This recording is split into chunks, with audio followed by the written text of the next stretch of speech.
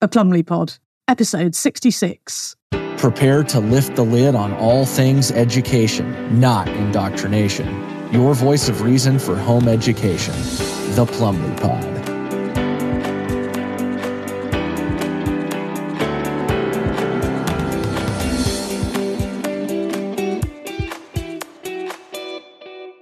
Hello and welcome to the Plumley Pod. I'm your host, Sarah Plumley, and today's special guest is co-author of The TV Delusion, Simon Day.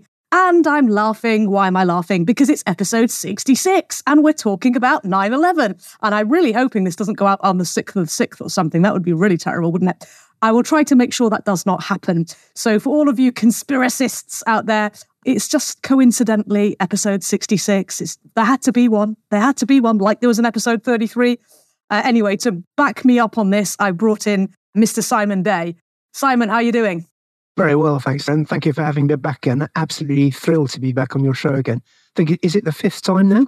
I think it is. I had a little sneaky look before we came on just to check what we'd already covered. And this is number 5, backed by popular demand, I have to say. But I'm not going to lie, I did deliberately book you in for the 66th one because I didn't want to get abuse on my own. I prefer it to 33. Me too. Yeah, me too. So it's, which one am I looking forward to? Well, we won't have to worry about it. It's 100 away, but 322, I'm not looking forward to that. Maybe we'll have to get you back again. Also a bad one, yeah. It's a bit of a dodgy number, isn't it? So I thought I'd get you in so we can repel this nonsense in a 2. I felt better it being you rather than somebody I'd not worked with before, in case it turns out to be bad later. Anyway, what I wanted to talk about this morning is, and I genuinely don't understand this actually in some respects. I have an idea as to why it might be the case, but I'm not sure that I know. Why on earth are we still talking about 9/11 after almost a quarter of a century? What's going on here? Well, it's a good question, and there's no direct, simple answer to it, I don't think. But for me, the main point here is that we are living in the middle of a psychological war, and we don't really realise it because it's going on all around us, and it's been going on since we were born, and will carry on going on after we die. And 9/11 is just one skirmish within that grand tapestry of the psychological war that's going on. And we may think it's a big skirmish, and maybe it is, and maybe all guns were blazing on that day, metaphorically speaking. But in reality, there's a few patterns that are used, and they're used repeatedly. And they were used like mad on 9/11, but they're all definitely used. And once you see the pattern, of course, as we've said over and over again in the past, once you've seen the template, once you've seen the pattern, then you can use that knowledge or ability to work out the next psy-op down the line that's going to, maybe there'll be a new one tomorrow and we be able to work it out before it even started. So many people miss the big picture. I think I did to a extent. I mean, in the early days when I first worked at 9/11, I don't know, 12, 13 years ago now, I thought 9/11 was it. That was the only thing that was worth investigating. Everything else was true. 9/11 was a lie.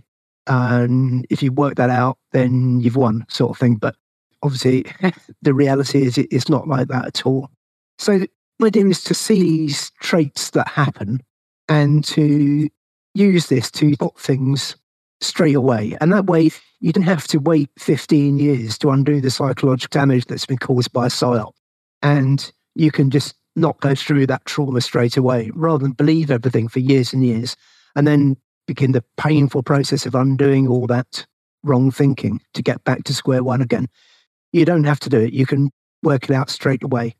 So a great example is the Ukraine war, for instance. Now, I can't really come on here and tell you that I know what's going on in the Ukraine war, but I know there's a lot of tomfoolery going on in the mainstream media, and I can see that there's lots of video game footage being passed off as war, training videos being passed off as war, I don't know, historical library footage being passed off as war. And that doesn't prove there's no war going on, of course, but it does mean that something is going on to pull the wool over your eyes, right? And, you should exercise caution. It brings into question, where is the footage, doesn't it? Yeah, exactly. Because if there was plenty of footage, there's never been more cameras on the planet than now. We've got more cameras than ever. Why isn't there enough footage? Why would you need to use fake footage? Moving on, though. So those are, broadly speaking, the advantages of spotting the template. But, and these ones you could say are academic interest. You spot the template, you avoid this psychological damage, and that's the end of it. But I think there's more to it than that, because there are some cases where you can actually avoid physical harm to your body, even death. Like COVID. Exactly. The COVID hoax. Exactly. So if you weren't awake and you couldn't spot the template before the scandemic, then what happens is the scandemic gets launched and you're going to get taken over by it like a snowball running down a mountain. You're going to get wrapped up in it. And the more you go down that mountain inside that snowball, the bigger that snowball builds. To some extent, you might end up poisoning yourself with the clot shot. So, this kind of thing, it's not just psychological damage and academic prowess we're looking for here, but you could be avoiding semi-accidental suicide by injecting yourself here. So it is actually, literally speaking, a matter of life and death, or can be in some cases. Some estimates have said that there's 17 million globally have been genocided by the clot shot so far. And all the people who are in that figure are people who did wake up at 9/11. So I think that kind of shows us the importance of these systems and why we need to stay ever vigilant to the latest skirmish. There'll be another one tomorrow or next week or the week after, and another one after that, and another one after that. They'll all be the same. There have certainly been plenty since 9/11, haven't there? Yeah, absolutely. And I'm going to mention a few of my favourites in a minute.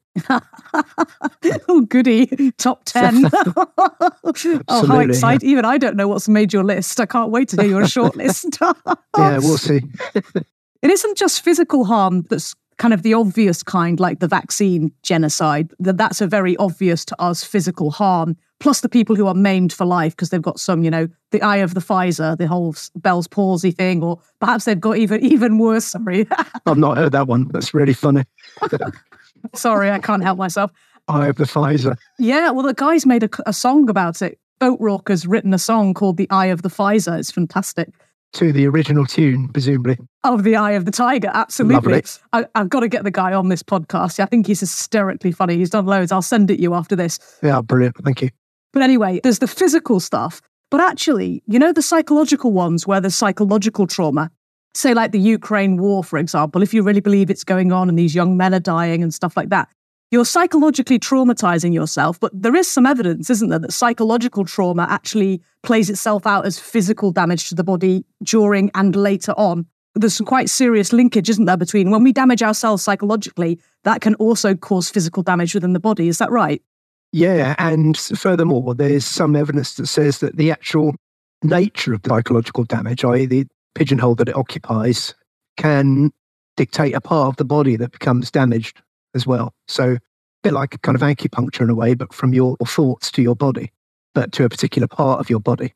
And this isn't something I know an awful lot about, and I'm certainly not prepared to talk about at the moment because I don't know enough about it, but it's a very interesting phenomenon, as you say. Yeah, I was sent something by somebody. Again, I'm in a similar position to you on this one. I don't know enough to talk with authority on the subject, but I have recently been sent this picture of the human body and which parts of the body, which ailments might be linked to which kinds of problems. And people who are anti-authoritarian or anti-authority like me, they often suffer with broken bones. Somebody thought it was hysterically funny that I broke my foot before Christmas. And they sent me this to say, well, that's why. Because it's your fault for challenging the system. It makes you susceptible to broken bones. I don't know. It was quite an interesting diagram with loads of other seemingly quite credible ideas that if you do this, if you're this kind of person, that manifests in this way, or this, if you do too much of this, it manifests in that way. I thought, well, that's interesting. I haven't looked into it, but I did notice it. I thought, I must look at that at some point. Yeah, maybe it's a topic for a future podcast. Yeah. I can't do it, but I know someone who can. I'll try and persuade her later. Fantastic. Yeah, I'll do some research. Good effort. We're talking about Joanna Vanderleer, your co-author. We're indeed, yeah. Yeah, super. They're much more of an expert on these things than I am. Yeah. Mm-hmm. Yeah. Let's move back to 9/11 for a bit, because there's another major point I wanted to make, apart from this idea of this ongoing psychological warfare and these repeated skirmishes, all adopting the same template.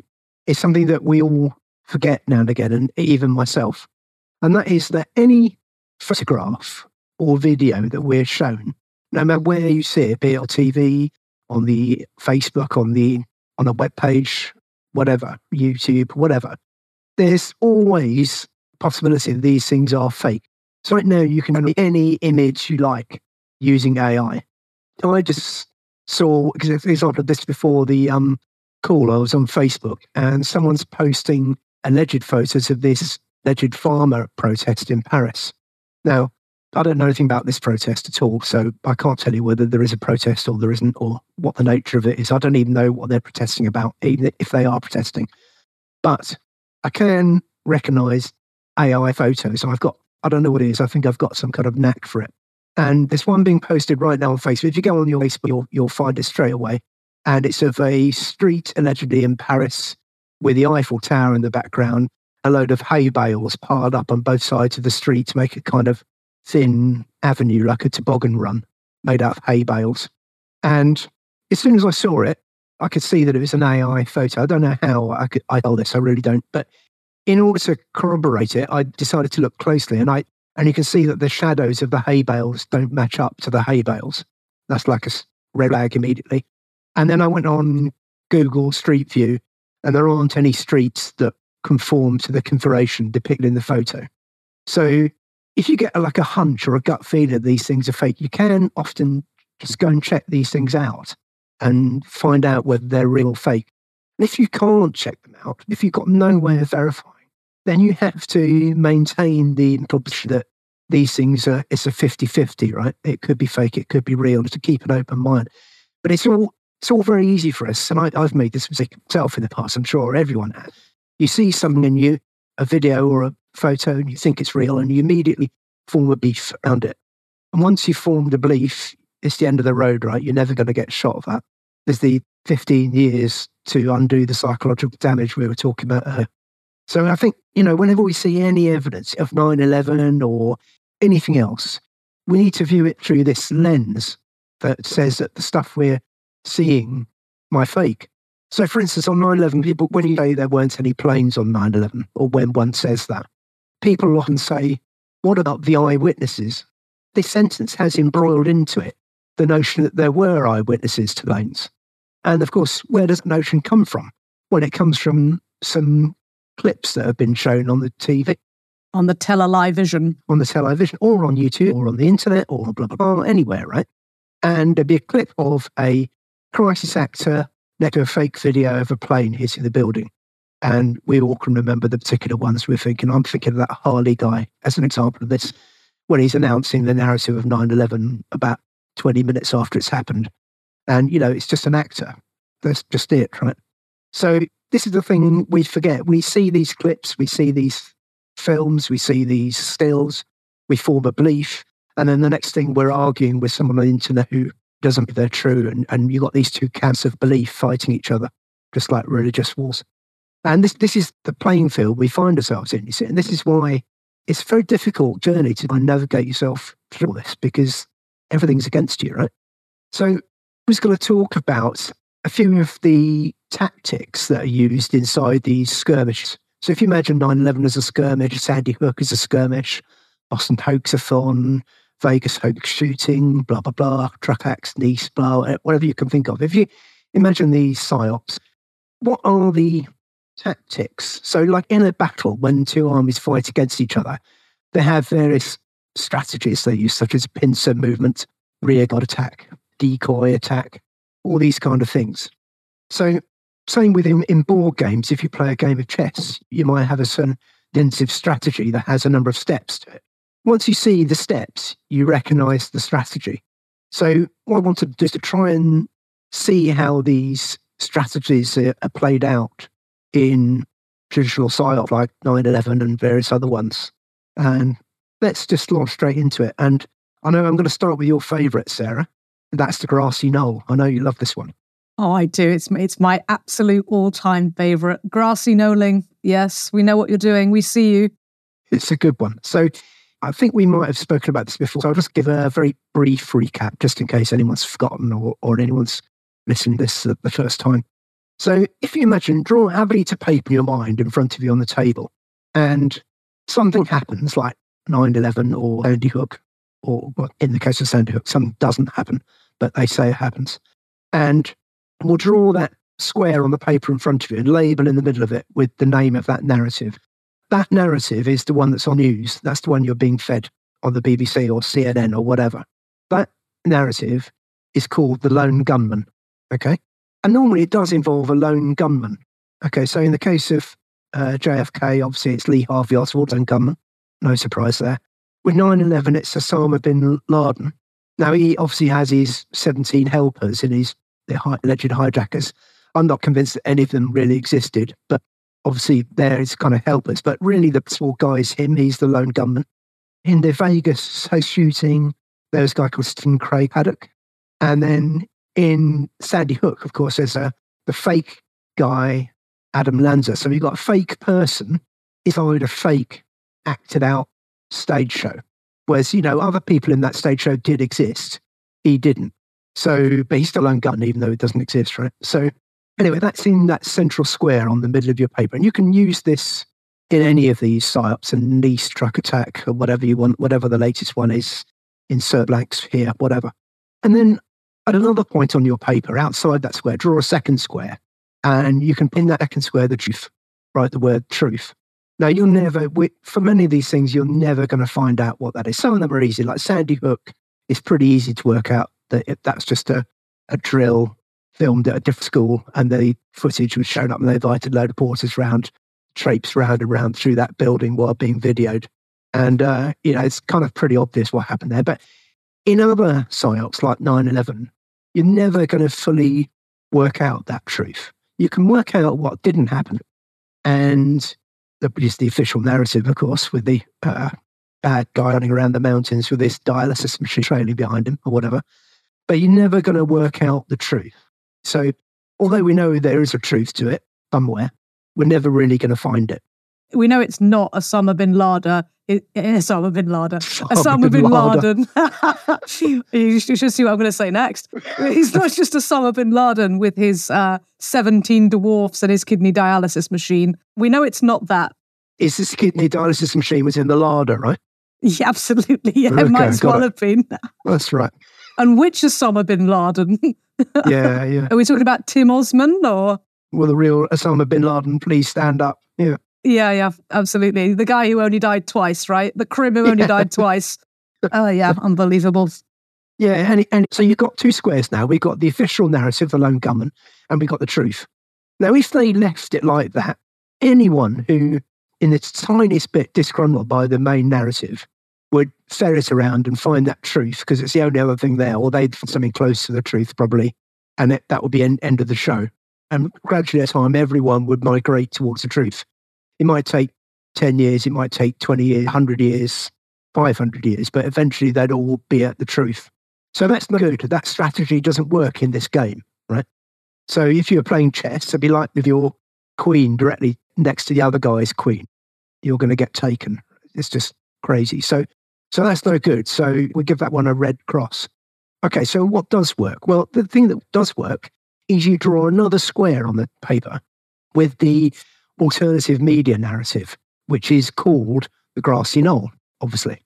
And now you get a champion to champion the lone gunman, you get a champion to champion the grassy knoll, and you get them to fight each other. And everyone will join that fight. And then truth will be left unattended, unexamined, while everyone just fights. Richard D. Hall calls it the phony bone of contention, doesn't he? Phony bone of contention, yeah. Yeah. And if things are looking so good, all you need to do is draw another square with a second grassy knoll.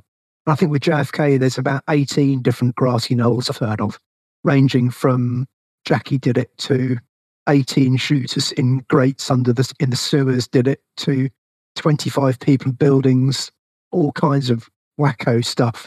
You better not mention sewers. I might do another inappropriate little interlude. Based Yeah, better leave that one exactly. out. Something about Ninja Turtles or something. Yeah, okay. Better leave that one. And then these alternative theories for JFK, they range from the ridiculous to the laughable, really. I mean, my view of JFK is absolutely nothing happened at all. The guy just was left, and I don't know where it went. I don't think anything happened in Dealey Plaza at all, apart from actors, if anything. But that's just my opinion. Maybe I'm wrong. Maybe he did get killed somehow, but I don't think he did. But there you go. So you just draw more of these squares on your paper, and you get more shills to champion each one. And then you get shill number 2 to call shill number 1 a shill, shill number 1 to call shill number 2 a shill, And then everyone will join in calling these people shills. And you don't even need to organise it, do you? Because some crackpots come up with their own theory, which they can't really substantiate. They put it out there. People who can't think for themselves think, oh yeah, that sounds good. It sounds better than the official narrative. I'll go with that. And people are naturally pre-programmed to take one of two sides, aren't they? So you can have all these shills fighting each other and you didn't even need to do anything. If you're the sort of person who's trying to control everything, you just let them go. Because I talk about Pied Pipers, don't I? There are knowing Pied Pipers, those who know that they are deliberately misleading people in the alternative media. And then there are unwitting Pied Pipers who are totally clueless. They're often pretty intelligent.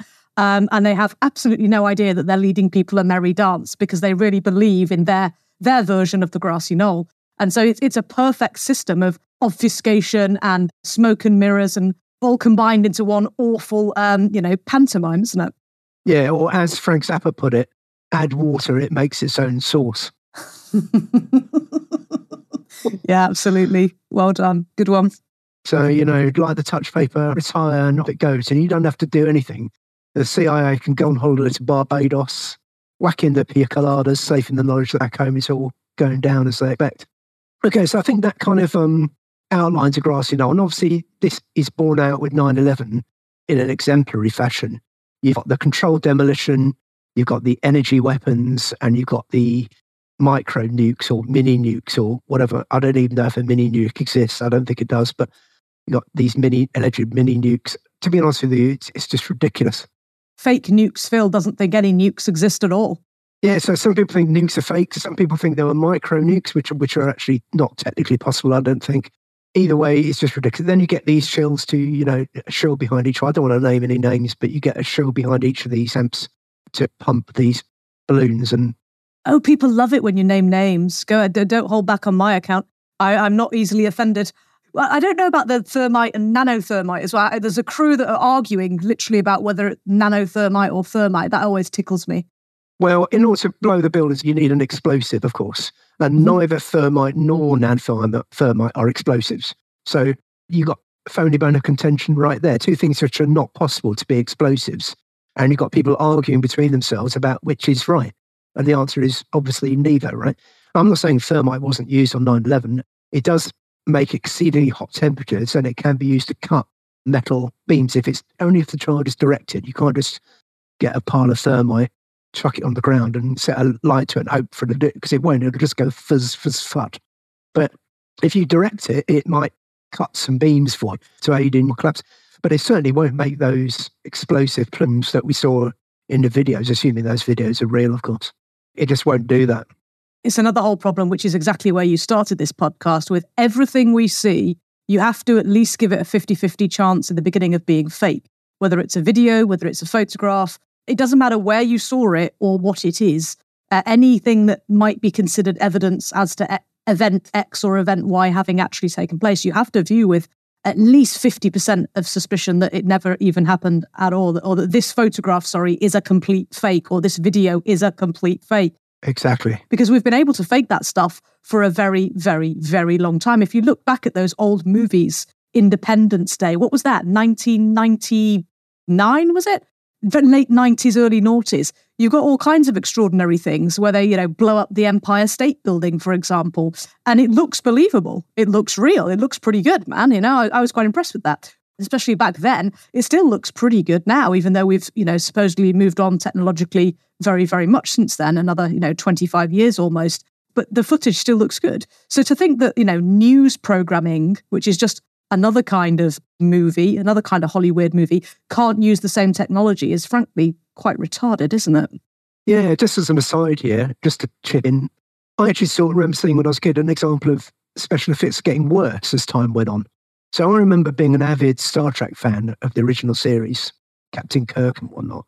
And obviously they're just models made out of plastic on wires, right? We all know that. There wasn't a real Starship Enterprise. I know you might be shocked to hear that, Sarah, but there wasn't, But I thought those graphics were okay. And then when they came to the next generation, did rudimentary early computer-style graphics, and I thought it was a lot worse. So that just reinforces what you're saying, that they've been doing this kind of trickery for years and years. And before Photoshop, of course, they had photo montage where you do the same layering that you do in Photoshop, but you just do it with a pair of scissors and some glue. Yep. And they've been doing this since the 40s. So a lot of the photographs of World War II are fake. Not all of them, but a lot of them are fake. Also, Star Wars, if you look at the original Star Wars, some of that trickery or fakery is actually better than the modern CGI stuff. So you can see that just by looking. I agree, yeah. Because they actually made an effort. They had to really make an effort to fake things then. So one of the good examples might be where they used mirrors in the desert to hide the wheels so that it looked like you had like crafts hovering over the desert, but they actually just used mirrors. Is that how they did it? It's genius. Yeah. And you're never going to guess that unless you watch how they made this happen. And actually, some of the old trickery, the kind of trickery you would have to use in the theatre as opposed to on film where you could cheat and use CGI these days, actually, a lot of that old stuff is really good. It still works. That's how, how Paul Daniels pulls it off. And then what's that modern bloke? He's a bit out of date, isn't he? What's that other one, that newer version? Is it Derren Brown or something like that? Derren Brown, there's more psychological type things, yeah. Yeah, but all this trickery stuff that they pull off, it's sold as the hills. It's the magic circle stuff, isn't it? Yeah, crazy. Anyway, I just think it's good if we all bear in mind that we are the unwilling victims of trickery, and we have been for all of our lives. Yeah, it's not something new. Let's move on to the next weapon in this psychological armoury then, if you want. We've talked about the grassy knoll, and I was just trying to make a brief list of these before the show so I could kind of focus my mind. And the next one I've got here on my notes is what I would call directed mudslinging. So this is where, let's say, some particular aspect of truth comes out and it comes to the forefront. What happens is you take mud and you throw it at that particular truth item, such that your mud, which is readily taken up by the shields and stuff, becomes permanently attached to that truth item and like chemically bonded to it, so you can never be relinquished, right? So I do an example of this from 9/11, right? So imagine the mud is the energy weapons and the truth item is the no planes. So I take the truth item of no planes used on 9/11 and I throw it to the mud of energy weapons. And behold, they stick together. So the same people who go on about no planes also go on about these energy weapons. And then it's easy for the sheeple, or whatever we want to call them, the NPCs, to see this energy weapon stuff, realise obviously that's bullshit, and then by implication it tarnishes the truth of the no planes, and so they're able to easily ridicule the pair of these notions together. Once again, when I say the energy weapons is rubbish, this is just my opinion, of course. If some new piece of evidence comes to light where that proves they're real, I'll believe it, but so far I've seen nothing at all. So that's kind of directed mudslinging, and we see that going on all the time. It's a very prevalent thing, it really is. So the next one I want to cover in my list here is what I call a straw man attack. And this is distinct from a straw man itself, although you do need to understand straw man in order to understand straw man attack.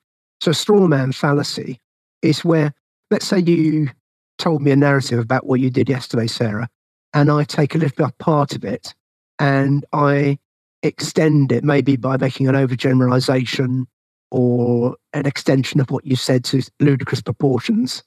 And then I defeat that part of your narrative. And then lastly, I pretend that my defeating that part of your narrative is equivalent to defeating the whole thing. So that's basically the straw man fallacy. And obviously it's a fallacy because just to defeat one thing doesn't mean that you defeat the whole thing. It goes down to implication again and the directed mudslinging. So what happens with 9/11 is a shield will pop up and they'll join the camp of some research, some valid research, and they'll extend that research to a degree and encourage the people in that field to join them in extending the narrative like that. And then later on, of course, someone will come in and attack that extension, and this will discredit the whole avenue of thought.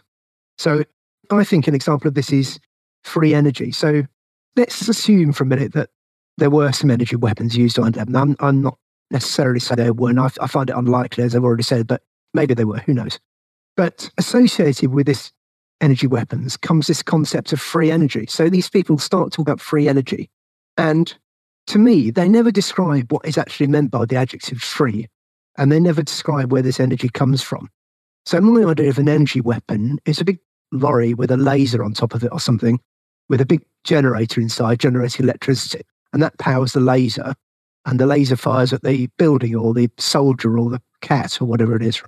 Now, I don't see how the word free is applicable to any of that. I can't see how any of that free energy. Because if you open the back door of the lorry, there's a bloody generator in there generating it, and you've put petrol in it. So how is that free? Yet these people often use the term free energy in direct association with this energy weapon thing. Do you see how this works? It's only free if your parents pay for your electricity bill. So maybe these people are the ones who live at home with their mum still when they're 45, and their mum pays the electricity bill, and therefore electricity's free, right? Exactly. Here's another example. Hurricane Erin. So a lot of these people say that this free energy, whatever it is, they don't describe what the free energy is or what makes it free, but they say somehow it's powered by Hurricane Erin. And this is a hurricane that's supposed to have appeared off the coast of New York on the day. I don't know. But they say somehow this is linked. But they never describe how does the energy get collected from Hurricane Erin, and how is this translated into this laser or microwave weapon or whatever weapon it is, which they never say either. How does this work? Never anything. Not one squeak about how this is supposed to work. And yet so suddenly you've got this energy weapon thing attached to this Hurricane Erin and attached to this idea of free energy. It's because it sounds clever. Sometimes the people who are spouting this nonsense sound intelligent. They might have a Plumley accent. They might have lots of letters after their name from mainstream academia. And people get sort of taken in by that. I was watching something earlier just before we came on with that grotesque shill of all shills, Elon Musk. Oh, yeah. And if you like Elon Musk, you can bugger off and never listen to a Plumley Pod ever again. You are a moron. Yes, sorry, I can't bear it. I really can't bear it. All the Elon Musk fanboys. Get lost. You're fools. And I cannot wait until we can rub you. I can rub your face in it right now. Look at his WEF puppet that he put in charge of Twitter. Look at all the people who haven't been allowed back on Twitter. And he's a free speech absolutist. My bottom. He certainly isn't. Hello?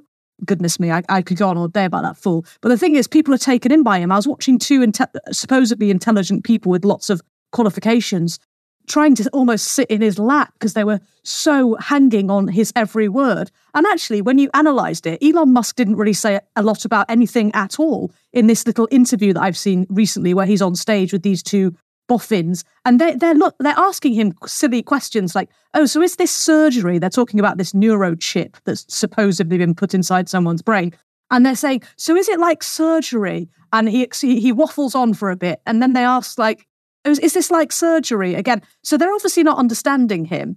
They think they're not understanding him because he's so intelligent and so knowledgeable and so gifted, and actually he's just talking crap.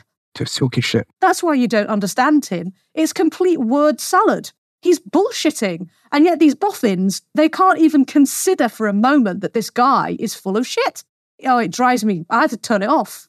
Well, that's the problem. We've been forced into a world where we've been fed so much bullshit and fake science that we now think this science is this super powerful thing that can work miracles like it's... Yeah, only clever people can understand it. Only extremely intelligent, genius people can understand it. And we're too stupid to understand any of it, right? That's what they want us to believe. Exactly. And in reality, of course, it's just all bullshit, the whole thing that's made up here. It's just sad that people won't even ask the most rudimentary questions about these things. They just accept it as science being this... We live in a world of magical realism now, produced by the fantasy of this fake science. It was very sad to see these two supposedly intelligent people repeating the same questions because they hadn't a clue what he was talking about, but assuming that they were the ignorant ones, assuming that they were foolish, or instead of just asking straight questions and then saying, oh, I'm sorry, but my question was actually this. Can you answer my question, please? Rather than just talking about what you want to talk about, right? But that never happens. These people are sat there puzzled because they don't understand, and they go away, these intelligent people, thinking that, oh, I'm just not smart enough to understand Elon Musk, rather than he's a bag of wind. It's sad, isn't it? It's so depressing that we live in this world of this. I mean, two groups of people annoy me. There's obviously the people who are putting this crap out annoy me, but also it's the people who lap it up without a moment's hesitation. They annoy me as well. I don't know which are the worst, really. Both of them, probably. A plague on both their houses. Yeah. Let's move on. So next on my list of psychological weapons, I've got the fallacy of the excluded middle. this is a traditional psychological manipulation technique. And it was like this. Let's say I want you, Sarah, to believe something that's not true. Okay, so the first step is to take the truth and take the untruth and frame them as opposite. And it works, but there has to be exactly two of them. So the battlefield, if you like, has to be divided into two equal areas, the truth and the thing I want to get you to believe. So that's step one. And this is where excluded middle comes in, because you're taking away everything that doesn't fall into one of those two camps. Then the second stage, the one I don't want you to believe, I paint it in an unfavourable fashion by slinging mud at it. Okay? And what happens then, when someone sees mud being thrown at one of these possibilities, they'll immediately move the other way and believe the other thing. So a great example for me is flat Earth. So if you think about it, there's loads of hypotheses that could be true of the shape of the Earth. I'm not saying that the Earth isn't a globe, because I think it is, but let's imagine that we free our mind and think of all possibilities. So, it could be a globe, it could be a disc, it could be a plane, it could be a cylinder and you live on the inside or the outside of it. It'd be like a torus, like a donut with a hole in it. Could be like a double torus, like two donuts glued together, etc., etc. Could have the sun rotating above it or below it or above and below it anyway. So first of all, this battlefield like this is totally inapplicable for this psychological trick to work. So the first step is all the ones which aren't globe have to be collapsed down into one. So all of those other weird and wonderful things I mentioned, flat Earth, round Earth, plain Earth, disc, whatever, they all have to be labelled in one square on your piece of paper with flat Earth written on it. Okay, so now there's only two things on the paper, flat Earth and globe Earth. So now the two things are in a good position for this psychological trick to work. Because all you have to do is to paint the globe in an unfavourable light. That is simple. All you need to do is write the word NASA above it. And that's all you need to do. And then bingo, anyone who's gullible enough to fall for this will go straight to the flat Earth thing. And this kind of thing operates all the time. It's a really common psychological technique. And we will carry on falling for it for all of eternity, because I think it's a defect in the way the human mind works that makes us susceptible to falling for this psychological trick. Okay, that's the fallacy of the excluded middle. Ready to move on?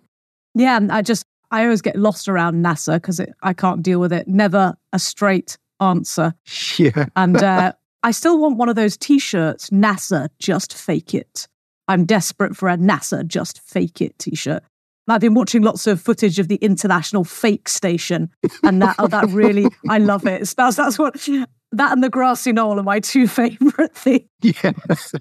I love it when they have those green screen glitches where they go to try and grab an object, but the green screen messes up and the object disappears or something, and then it flickers back again and stuff like that. I think that's wonderful.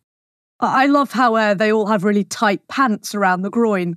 And it's like, that's because they're wearing a harness. That's where the wires, yeah. Like, that's how we fly people. In the theatre, it's like wearing a nappy, or when you go climbing or abseiling, that's what you wear. And if you wear quite smart trousers over the top, it looks like you're wearing really tight pants. Because you are. That's what a harness is. It's hysterical because the ladies and the gentlemen look the same. If you look at them, you can see, and the way they hold their chest and their body.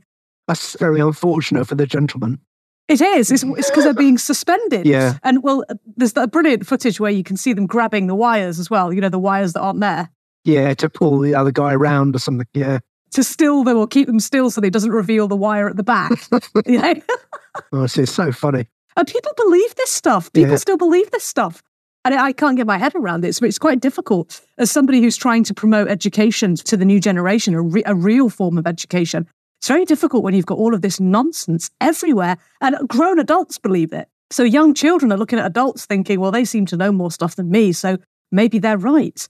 No, they're not right, boys and girls. They're not. They couldn't be more wrong. It's terrifying. What's next on your list? Yeah, we're going to the end, actually, we'll see, which is good. So next one on my list here is, so earlier we covered directed mudslinging, where, a particular aspect of truth is targeted, but this same concept is also used for what I call undirected mudslinging, whereby you just flood the conspiracy sphere, I don't know, to coin a word. I like that, conspirasphere. Pity I could say it properly, but, that'll do. Yeah. Yeah, I like that. I'll let you say it instead of me in future. Anyway, so you flood that whole arena with bullshit, basically. And you get everyone talking about these things. It's easy to pump people up just by posting a few things on Facebook and get people to talk about it all. And these people will go crazy. And I'll talk about the ramifications of this, of why this is done in a minute. Let's just concentrate on a few of these things just from that came to mind. So I've got on my list here nanobots. And I actually saw someone say nanobots will be injected into you with the clot shot, and they will communicate by Bluetooth or something, and you'll be uploaded to the cloud. And I've actually seen people claim this, which I find incredible. So nanobots, I think they're just completely bullshit. It's funny how they popped up into existence a few years ago. Everyone started shrieking and going mental over them. And now it's all gone, isn't it? You don't see that on Facebook anymore. Just disappeared. Next one, graphene oxide, which is bullshit, of course. So graphene is just an allotropic form of carbon, as I'm sure you know, Sarah. And it's not dissimilar from graphite, which is what's in your pencil. It's just carbon. I've got loads of that right here. Absolutely. So it's not particularly dissimilar. In fact, it's very similar. Allegedly, it's just a bit more organised to layers, and allegedly they've laid down the layers electrically or something. I don't know how they claim to do it, but it's more organised. So the idea, if you take your pencil and convert that into an oxide, you'll get carbon dioxide. No real surprise there. Carbon, oxidise it, carbon dioxide. That's what carbon oxide is. It's carbon dioxide. So there's no such thing as graphene oxide. But you can go on there's a wiki page for it, which you can go and have a look at it. Oh, I bet. And it's unbelievable that people would believe that. It's just absolutely ridiculous. There's just so little information there. And it's just all full of maybes, maybe this, maybe that, a few little silly diagrams. Utterly ridiculous that people will believe this is true. And yet you put a few things, graphene oxide is in the clot shot, and people will go crazy. Or snake venom. Do you remember that one? There's snake venom in the clot shot. Yes. People go mental. Bluetooth transmitters in the clot shot. People go mental over it. All of this is obviously complete bullshit. And I don't know, whoever's putting these things out there, they may be laughing and laughing and laughing at these people believing all this stuff. It's utterly unbelievable. Also, it's taking the heat off the eye of the Pfizer, which you can see, the Bell's palsy. Exactly, yeah. It's taking people's focus off the people who are dying. I didn't realise, but the other day, SIDS deaths, sudden infant death syndrome. Vaccine injury. Oh, of course, yeah. But 97% of SIDS occurs 10 days after an injection. All right, yeah. 97% of SIDS deaths occur 10 days after an injection. Whatever could it possibly be? And by doing all of this other stuff, it's taking the focus, what little focus people have these days, off of the actual real problems that are resulting from taking government-sanctioned injectables. Yeah, and what's even more upsetting is when the kids had the injection, in many cases, the mother, sometimes the father as well, or either parent, but typically the mothers will report that their child was visibly changed immediately after the injection. Yes. And then later on, the kid dies. Many of the women get prosecuted. Yeah, and when they try and point out, they're ridiculed on people as conspiracy theorists and subjected to victimisation.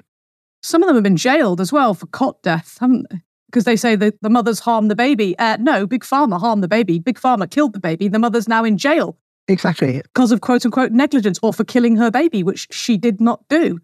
Yeah, and yet the NPC response is to ridicule the victim. It's evil, isn't it? It's just so little empathy left in the world that they should do that. Because, so this poor parents had their kid killed by the clot shot or whatever. These NPCs have been instructed by the TV to victimise people, to victimise victims. And so as soon as they see this, they spew out all this abuse at them. This is just, what kind of a world do we live in when this happens? It's absolutely sickening. Vile. I can't believe that it's not even just the clot shot, it's all of them, all of the vaccinations. SIDS could be SIDS, sudden infant death syndrome. I said I did a Simon Day. That's a thing now. Wow. In this house. Because I said, hang on a minute. When they came up with SADS, sudden adult death syndrome, I thought, wait a minute, you can't put SADS on a death certificate Because if you are describing the cause of death, the rules of description dictate that you cannot use that word in the description. It's a bit like using the word dog to describe what a dog is. Yeah. You can't use the word dog in your OED description of a dog. You can use things like four-legged canine. You can use other, hairy or whatever. You can use lots of descriptive words, but you can't use the word dog when describing or defining what a dog is. And it's the same with death. Forbidden, isn't it? Yeah, exactly. So how come they got away with it, writing SADs on death certificates? Oh, they died of suddenly becoming an adult, did they? Yeah. Crazy. It's completely insane. It's just giving a syndrome a name and then saying that name is the cause of it, which is, and it's just weird that people fall for this kind of stuff. It's just unbelievable. Even worse, though, they ridicule you when you point out how retarded that is. Exactly, yeah. Even though you can prove it by pick any other word and go and look up that word's definition in the OED. It will not use that word. You can't use the word when defining the word. That's the rule. Yeah, it's kind of obviously, I think you learn this when you're 6 or 7. Yeah. I don't know, it's kind of like a primary school type thing, isn't it? For sure. Let me carry on my list. I've got a couple more of these undirected mud flinging things. So, Morgellons disease. I don't know if you remember that one. No, I don't think I do. It's like all these things. Suddenly it's a big thing. Everyone's going on about it. And then a year later, nothing, no more about it. A bit like Planet Nibiru. Do you remember that one? Oh, I remember that. Yeah. It must have been still on Fedbook. I'm not on Fedbook anymore. Yeah, so Planet Nibiru is going to kill us. It says a planet's going to bump into us or something. And then a few weeks later, no one's talking about it anymore. Same with Morgellons. It's supposed to be these fibre-like artificial parasites that are in you from the chemtrails. Complete bullshit, of course. And there's supposed to be film of these people with these fibres coming out of their bodies and stuff. And this is all the rage about 8 or 9 years ago, maybe. Well, instead of the aluminium, barium, and the other toxic things that actually are in the... Yeah, I mean, who knows what is in those chemtrails, really? Because we don't really know anything, do we? Or we read that aluminium, barium, strontium are found. I suspect they probably are, but I haven't analysed anything. And even if I did analyse a sample of water in a pond or something and found aluminium, how does that prove that they came from the chemtrails, So how do you know? Yeah. So we have to be really careful about what we know. If we allow thoughts and ideas to enter our mind unchallenged from dubious sources or from any source, really, and then for those to form beliefs, you've kind of lost control of your own consciousness. And as they say, you better be in charge of your own mind, because if you're not in charge of it, someone else will be, right? And that's why it's important. Whenever you perceive yourself having a belief, it's to just challenge yourself and just say, why do I think that? Why do I believe that? Where does my information come from? How many years ago did this happen? What caused it to start? What caused it to end? That kind of thing. And unless we ask ourselves these basic questions about our own knowledge, where someone else has basically programmed us to think. Okay, so I was going to carry on now. That's the end of my list of these weapons. So what I wanted is this last thing, this undirected mud flinging thing. I think it's pretty important. And I just want to kind of illustrate why I think this is really important.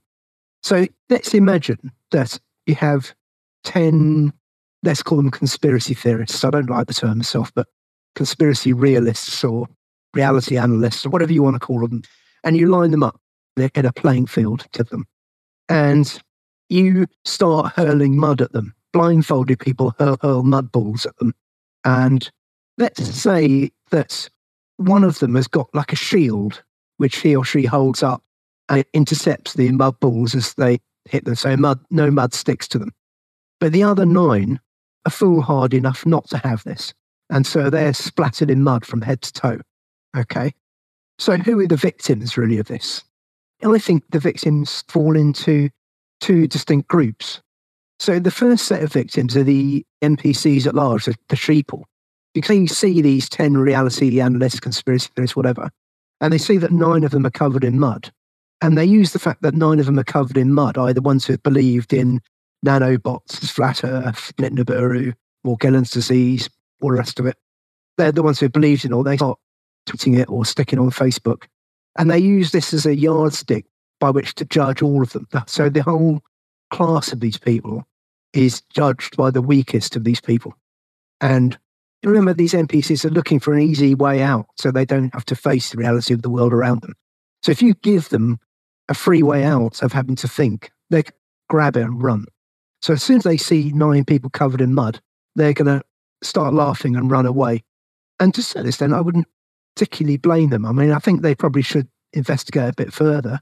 But you understand why they naturally be repelled by the whole playing field when they see this happening. And then the other set of victims from this are those 9 people, of course, because these 9 people are going to be living in fear of nanobots, graphene oxide, planet Nibiru, flat Earth, Morgellons, blah, blah, blah, blah, blah, blah, blah, all of this stuff. And they're going to spend their life living in fear as every new thing appears to them on Facebook or Telegram or whatever. They're going to be living in fear of this new thing. So they're going to spend their whole lives constantly in this state of tension and peril. So this is a really good weapon, this undirected mudslinging, because you've got 2 sets of victims, right? It's brilliant. Keeps Pharma rich as well, because whilst you're living in fear, you're making yourself not just psychologically unwell, but physically unwell, aren't you? Yeah, absolutely. And when we've covered the psychological aspect of illness and disease in other podcasts, haven't we? But certainly. So you're right. You can just go, right, I'm anxious, I can't sleep, I'm living in terror. So I'm going to go straight to the back, get a bottle of whatnot, whack it down. Well, these days, even these sort of alternative health people have popped up, haven't they, to cater for the ones that... So you've got people living in fear of Nibiru or whatever it was. And sorry, I can't even keep a straight one on that. So they're living in fear, but they know that pharma's bad because they woke up during COVID. So they know that, big pharma is totally tarnished. So they're looking for something else. So you go off to an alternative medicine provider or whatever, and it will still result in a lot of cases in taking a supplement.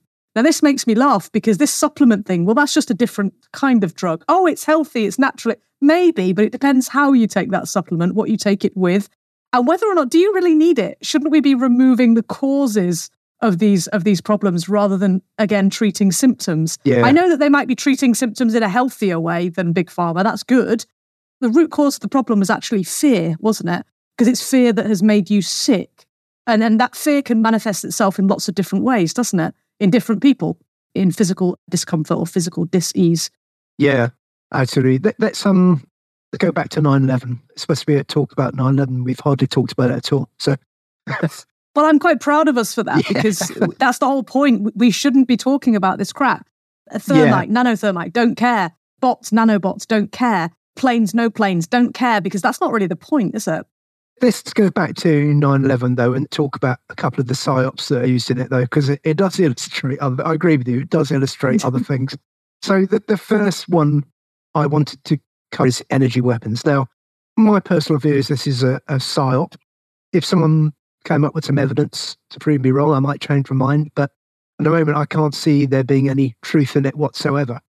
So the idea of this is you've got this energy weapon. So I got this idea of this truck with a generator, with a laser on it, or a microwave weapon, or Hutchinson field generator, if such a thing exists, which it probably doesn't, but blah, blah, blah. Imagine it, you park that in the street outside Tower 1, and you direct it at Tower 1. Now, first of all, you'd be to the side of the building, either north, west, south. You can't be directly above the building in a truck, and you can't be directly below it in a truck. You have to be to one side. Okay, you could be above it in an aeroplane maybe, or a satellite, but even then you'd be moving. So I think it's going to work. But let's start with the truck. So you aim your microwave at the side of the building, or your Hutchinson weapon. I imagine the beam of it would be quite wide, like 10, 20 meters wide, a broad brush kind of thing. What it's going to do is going to disrupt, melt, or affect one side of the building, not the other side where you haven't aimed it. And that's going to cause some kind of asymmetric toppling. Yeah, what we see in the videos, if any of those videos are true, which of course they may not be, but if any of the videos are true, we don't see that. We see straight down, right?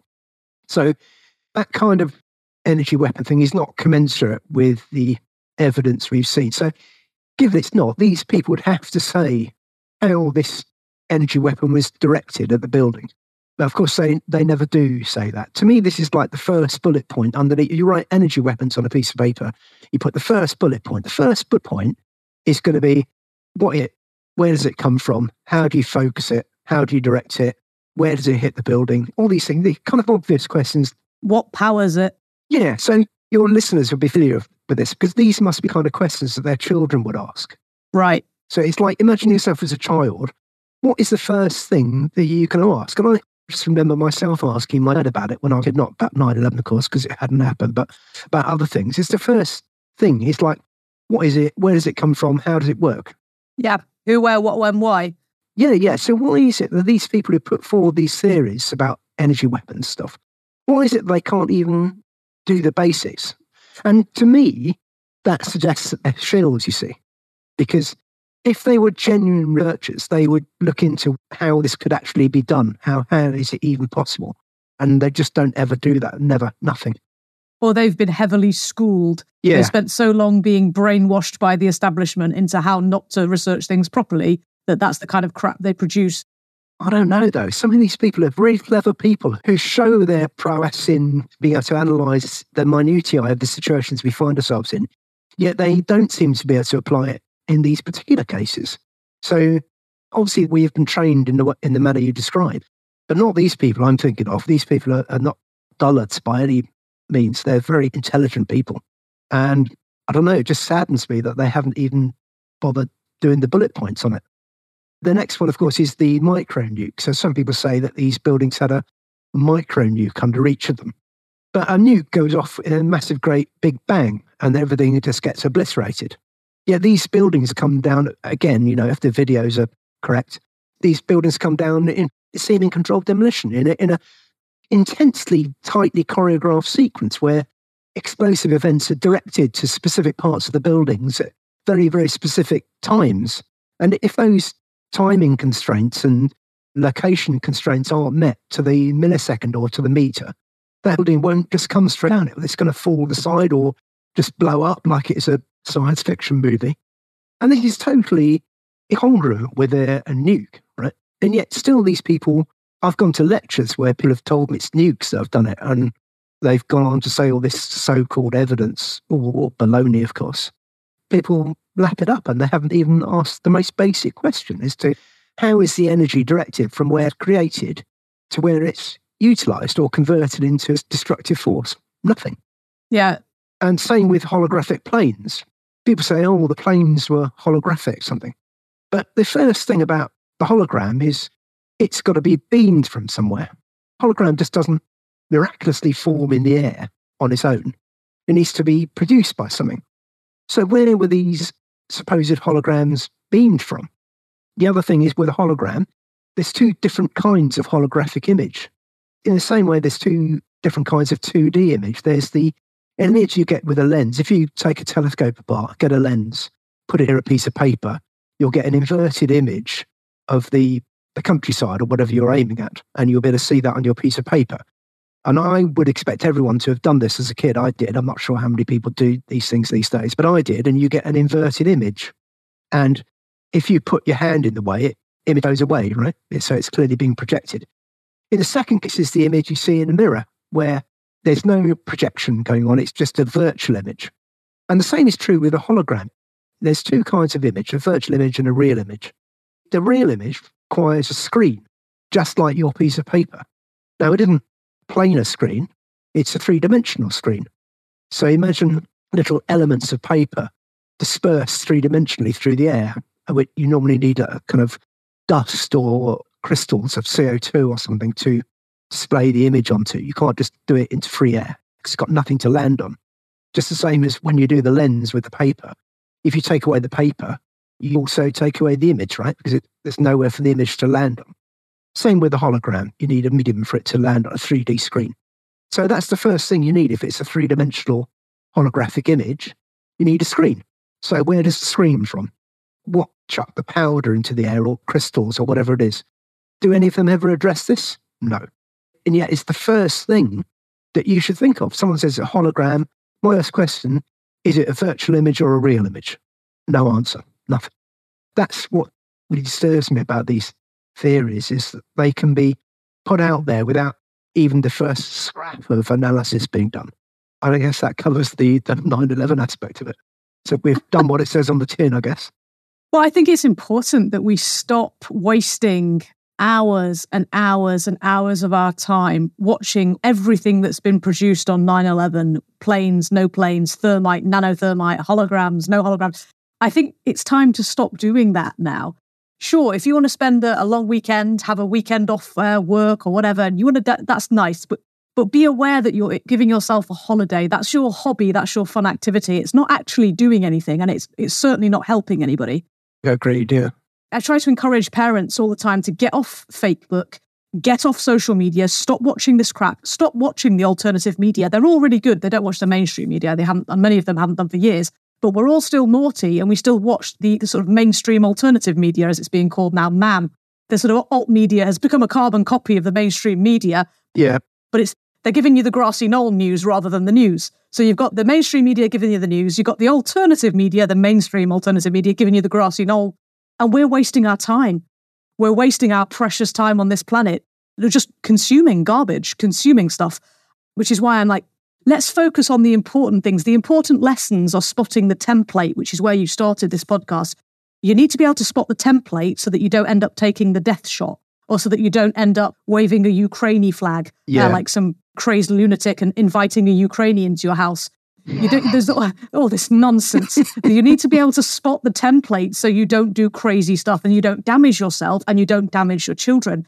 I was so eager to kind of get you to come in and explain to people that it's actually quite simple to deconstruct these theories, because they don't ask the easy questions. They actually don't ask the questions, the first questions a child would ask, do they? Yeah, that's the thing. And I don't know why that is. Somehow that's been brainwashed out of us, isn't it, too? It's been schooled out of us, Simon. Well, I think you're right. Yeah. I think maybe someone's told them that if you ask these basic questions, then it means you're thick. You're a baby. You haven't progressed beyond primary school questioning, but that's wrong. It's called primary education because it's you need to do it first. Prime importance. Yeah, right, absolutely. Yeah. Hey, hello, clue is in the title. This is why I get frustrated, because I'm trying to explain this. To me, it's patently obvious, and I'm trying to explain that no, this comes first. Then we progress into sort of secondary learning or secondary knowledge or secondary considerations. But you have to do the primary stuff first. Ask the simple questions. Doesn't mean you don't do that, right? No, you're absolutely right. It's really good advice. I'll just wrap up this bit by ending on a positive note. I want to kind of try and say what we can all do to avoid falling into these psy-ops and going down the run where we believe in a fake Ukraine war. And it's taken us 10 years to realise that we've just been shown footage from a video game. I want to try and get people to avoid that. So I would just want to offer a bit of advice. I don't want to tell people what to think, but I'd like to just offer a few pointers about the kind of steps they can take to try and avoid the bear traps that we all face. So the first thing is, imagine some new psy-op thing happens tomorrow. Okay, let's say there's a school shooting in Guildford or something. I hope there isn't one tomorrow, otherwise I'll be labelled as a Freemason or something. But anyway, let's assume there won't be. So the first is, when you first hear about it, or you see it on the TV or Facebook or wherever you get your news from, right? The first thing is, are you afraid or upset? So if you have the ability to observe your own mental state and your own emotional state and your own physical state, if you have the ability to kind of step above yourself and look at yourself, if you find yourself getting afraid or upset, that is the first red flag, right? Because once you're in that state where you're afraid or upset, you will believe anything. And, there have been loads of experiments done on this in the past, and I'm not going to go into them all now, but that's when we're at our most impressionable and malleable to propaganda. So if you feel the anger, fear, whatever start to rise, red flag, right? Try and stop and just step back and think, is what I'm seeing a genuine thing or not? Okay. So with me, it's like that picture of the French farmers I was talking to about a little bit earlier. As soon as I saw it, I realised it was fake. For some reason, I had a red flag. So then you go and investigate and you go and see if it matches up to anything in reality, and you find that it doesn't. That's the first thing. I think this is the most important thing, because if you lose in this first 30 seconds, there's nothing you can do after that to regain your footing. It's already game over. So I'd say that's the most important step. The second step is to learn to spot the patterns. So you can look at 9/11, you can look at the Las Vegas fake shooting or Sandy Hook hoax, any of these other things, and just learn to spot the psychological warfare tactics that have been portrayed. And, we've gone through a few of those, grassy knoll, et cetera, et cetera. These are obvious. And once you generated the ability to spot them, it's something like riding a bicycle. You never forget. You've got that skill for life then. That's going to do you good for the rest of your life. And it may save you from physically harming yourself, as we've already discussed. So it's not something that should be taken lightly. Next thing, does this thing divide? If you can see that it's dividing people, it could be that they're using the excluded middle to try and generate two camps to fight each other. Another red flag that there's something fictional going on. Learn to ask basic bullet point questions like we talked about. Ask the primary school questions. Like, for instance, if it's nanobots, you could say, what is it? How do you make it? How do you inject it? How is it powered? What does it do? How does it do it? Just basic bullet points. If it's holographic planes, what kind of image is it? What was the screen? What was projecting the image? Basic bullet points. If it's energy weapons, what is the energy weapon? How wide is it? Where is it directed from? How is it focused? Basic bullet points. So just use these basic bullet points, and it's pretty easy. It's not anything rocket science for you. It's just straightforward primary school education stuff. Next thing is to drill down. So once you've taken something, so when I looked at this photograph of this French tractor thing, after I realised that it was fake, I then drill down and go and look on the map and see if you can see where the photo could have been taken from. Look at the shadows in the picture, see if you can see the shadows match up, etc., etc. So you're drilling down. And then, most importantly, is take a step back and try and see the big picture of all these psychological warfare things, one after the other. Try and get a picture and try and use your gut feeling and your instinct. I think if we all did these simple steps, I think these psy-ops would be a thing of the past because no one would believe any of them. And we wouldn't have to waste our weekends looking up what destroyed the wall of the Pentagon or whatever. You just wouldn't have to do that anymore. Quite, yeah, absolutely. So there you go, ladies and gentlemen. Simon Day has just made a load of extra time in your life. You now have officially more time to spend on all of the things that matter, like educating yourself and educating your children. You don't need to be checking out. You don't need to watch 500 hours of nobody died at Sandy Hook. Spoiler alert, nobody died, the end. So you don't need to do this stuff, My advice is kind of more brutal these days. I'm like, turn it off, don't look in the first place. And I think I got that from you. I'm like, do you know what? Why am I even looking at this stuff at this stage? I was quite proud I didn't know one of those things on your list. I'm like, oh, good, I missed one. Like, I was not aware of that taking place. That's a good thing. And I was gutted that the quantum computer didn't make an appearance. I thought that would be on your list. Damn, I forgot about that one.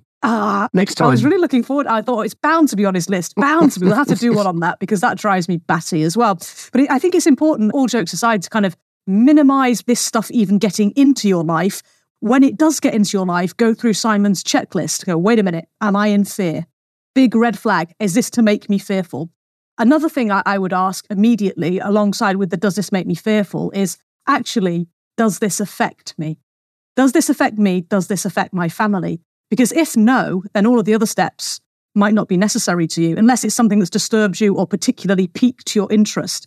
If it doesn't affect you or your family directly, might be an idea to walk away. Yeah. Because I'm talking to people about defending their household. You can only really control what goes on in your household with the people you actually directly live with, your children, your spouse, and trying to get people to focus on controlling the controllables. It's a cliche, but controlling the things that you actually have control over. What can you do about some war in Ukraine? Seriously. Like, even if you're dead against it or dead for it, or I don't even care. What can you do about that? If they do bring conscription back, what can you do about that?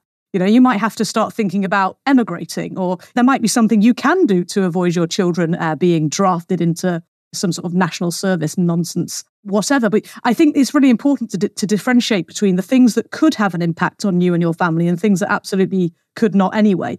I don't see what you can do about an alien invasion or a war in Ukraine or, I think a lot of the time we need to learn to kind of inhibit our instincts to feel fear and to go, wait a second, hang on a minute, this doesn't affect me. You're not being selfish. You've been lied to. You've been told that if you don't care about these things, in inverted commas, that you're selfish. You're not selfish. You're intelligent.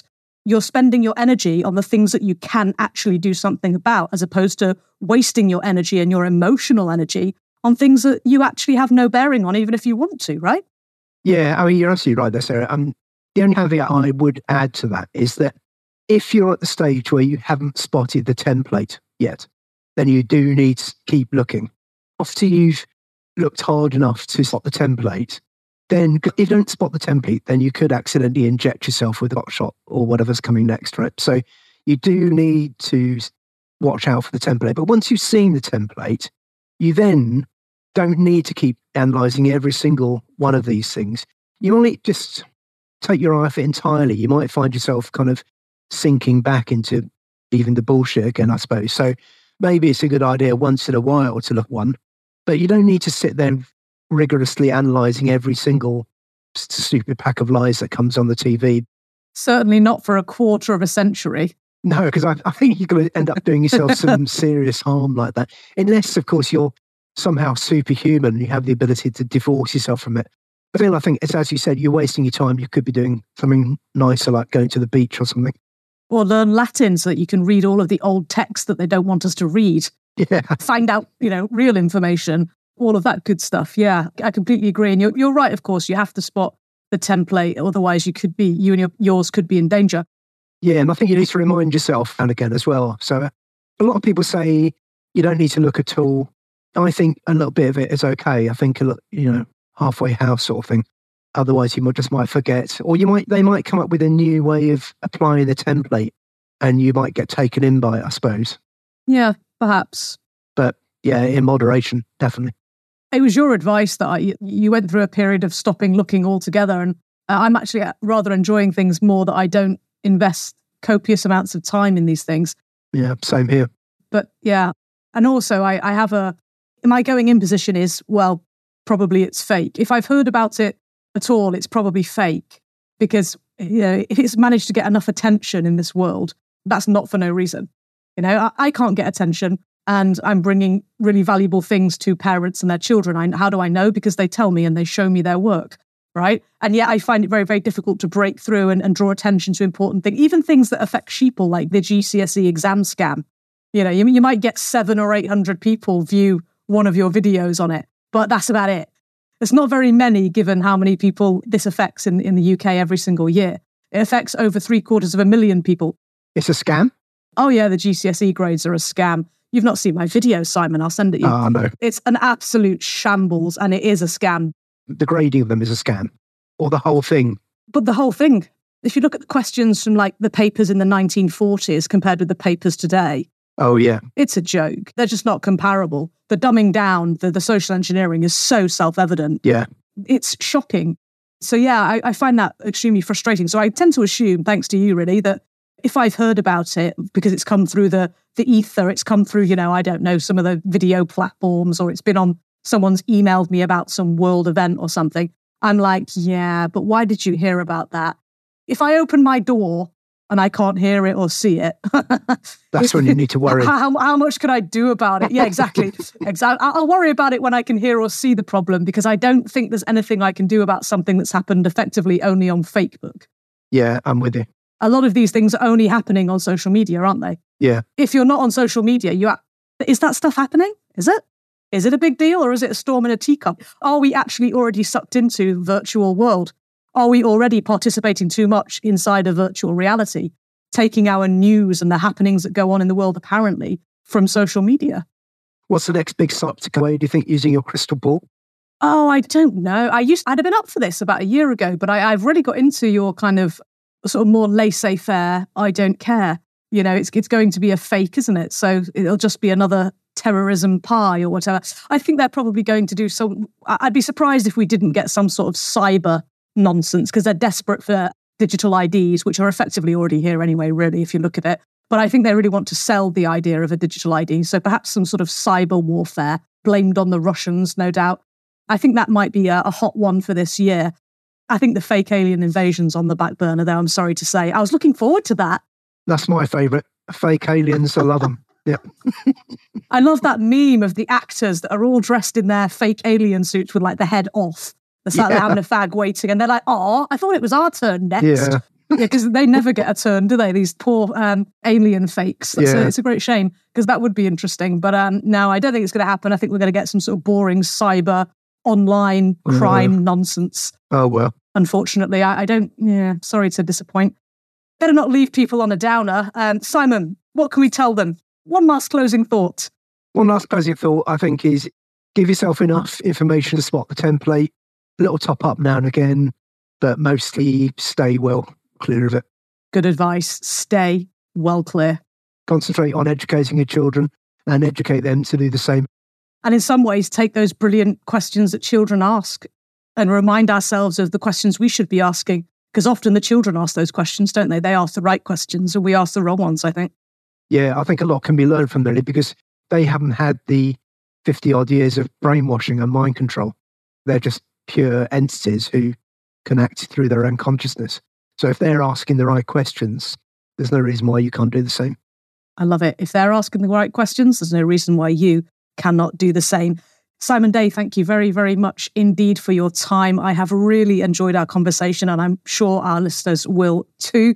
You can get a copy of the book that Simon co-authored with Joanna Mandelier, The TV Delusion. I will leave the link in the description because you don't want to buy it from Amazon because all Amazon do is steal the money and delete the reviews that people who've actually read the book have written. I know because they deleted mine. Yeah. And I've read that book like 3 or 4 times and they deleted my review. I'm very annoyed. So don't buy it off Amazon. If you do want a copy of Simon and Joe's book, then I will leave links to that in the description. Finally, your children can either be educated or they can be schooled. And these things are mutually exclusive. So choose carefully. Thanks for listening. Thanks, Sarah. It's been a pleasure once again. Take back your individual sovereignty and that of your family. Visit sarahplumley.substack.com and subscribe for free to stay up to speed with all things education, not indoctrination.